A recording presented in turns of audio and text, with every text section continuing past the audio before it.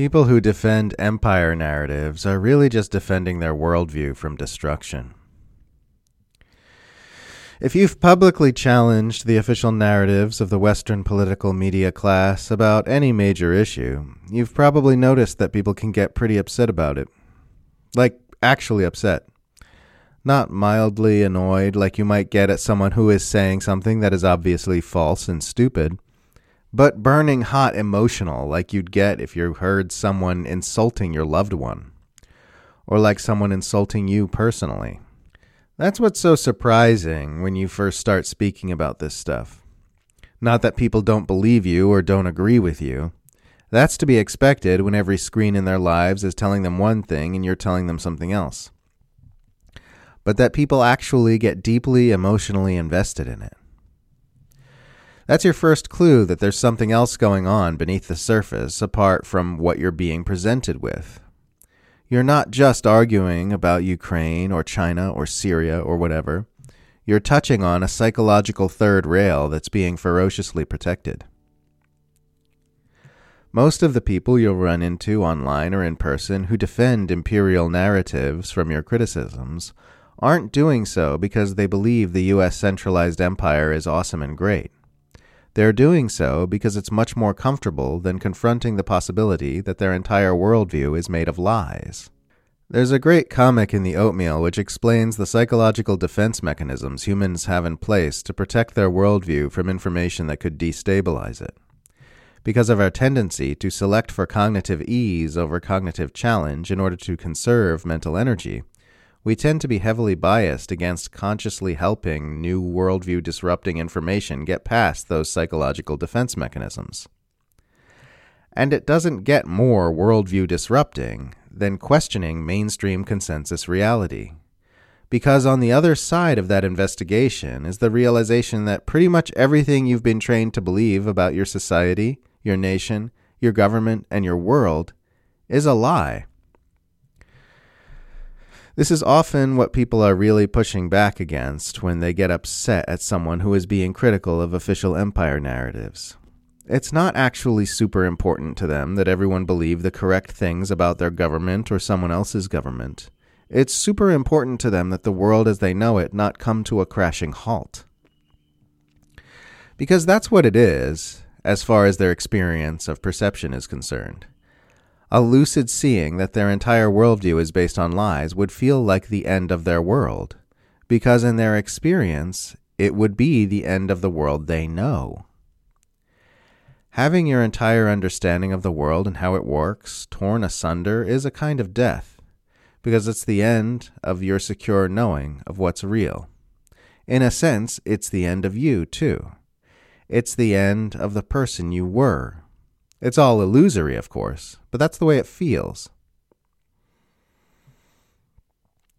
If you ask someone to consider the possibility that they're being lied to in some way about Ukraine, for example, you're not just asking them to unravel one small belief about one specific conflict. You're asking them to ask questions that open up other questions, the answers to which could very easily end up unraveling their entire understanding of their whole world.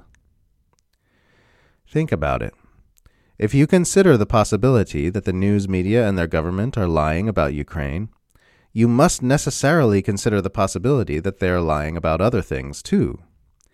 And if they're lying about all that, it would mean you were taught lies in school too. And if you've been consuming lies from the very beginning of your education, that means your entire understanding of how everything works is built on lies, which means your political ideology and many opinions you hold probably are too. If you really think about what this kind of confrontation means for the individual, is it any wonder that most people fight tooth and claw against the suggestion that they should even begin to enter that investigative rabbit hole? I mean, think about how it was for you. If you're reading this, odds are you went through the ordeal of worldview dissolution yourself at some point. Can you honestly say it was easy? Or entirely pleasant?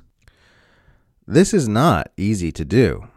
You cast aside the comforts of knowledge and understanding, and then after you've gone through that whole ordeal, you're still not out of the woods, Because until you've found your bearings, you can find yourself in a kind of epistemological no man's land where anything might be true. In that space, people can get mixed up and latch on to new worldviews that are no more truth-based than the one they abandoned, like QAnon or fuzz-brained notions about Jews ruling the world. It's not until you pass through the process of abandoning all the falsehoods and the process of learning what's really true that you begin to regain any semblance of stability. If you think that's an easy thing to do, it's probably because you haven't gone through it yourself. Can you really blame people for intuitively pushing away from that? It's actually much, much easier to go from being a die-hard Democrat to a die-hard Republican, or vice versa, than it is to fully relinquish the mainstream consensus reality, because those partisan narratives both exist within the mainstream consensus reality. The entire conceptual infrastructure by which they exist is the same.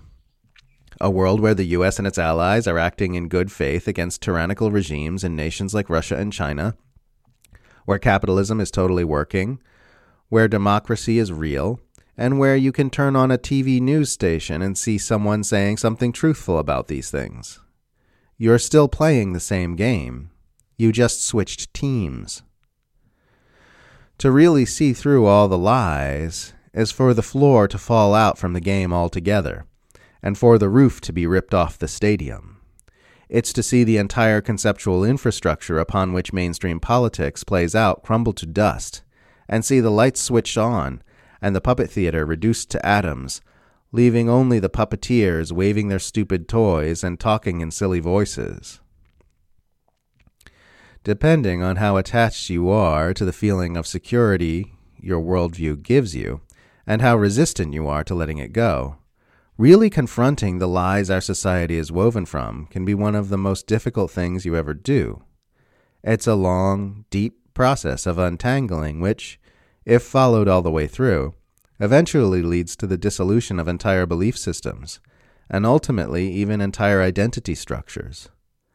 Followed all the way through, it can lead to the very end of who you take yourself to be and your experience of what you are. So have patience if people don't see what you see. They're just afraid. They're not there yet. An acorn is not a defective oak tree.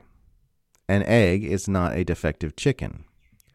We're all waking up together, and some of us have had to be the first to lead the charge. This is just what it looks like as life on this planet moves toward increased levels of complexity and consciousness.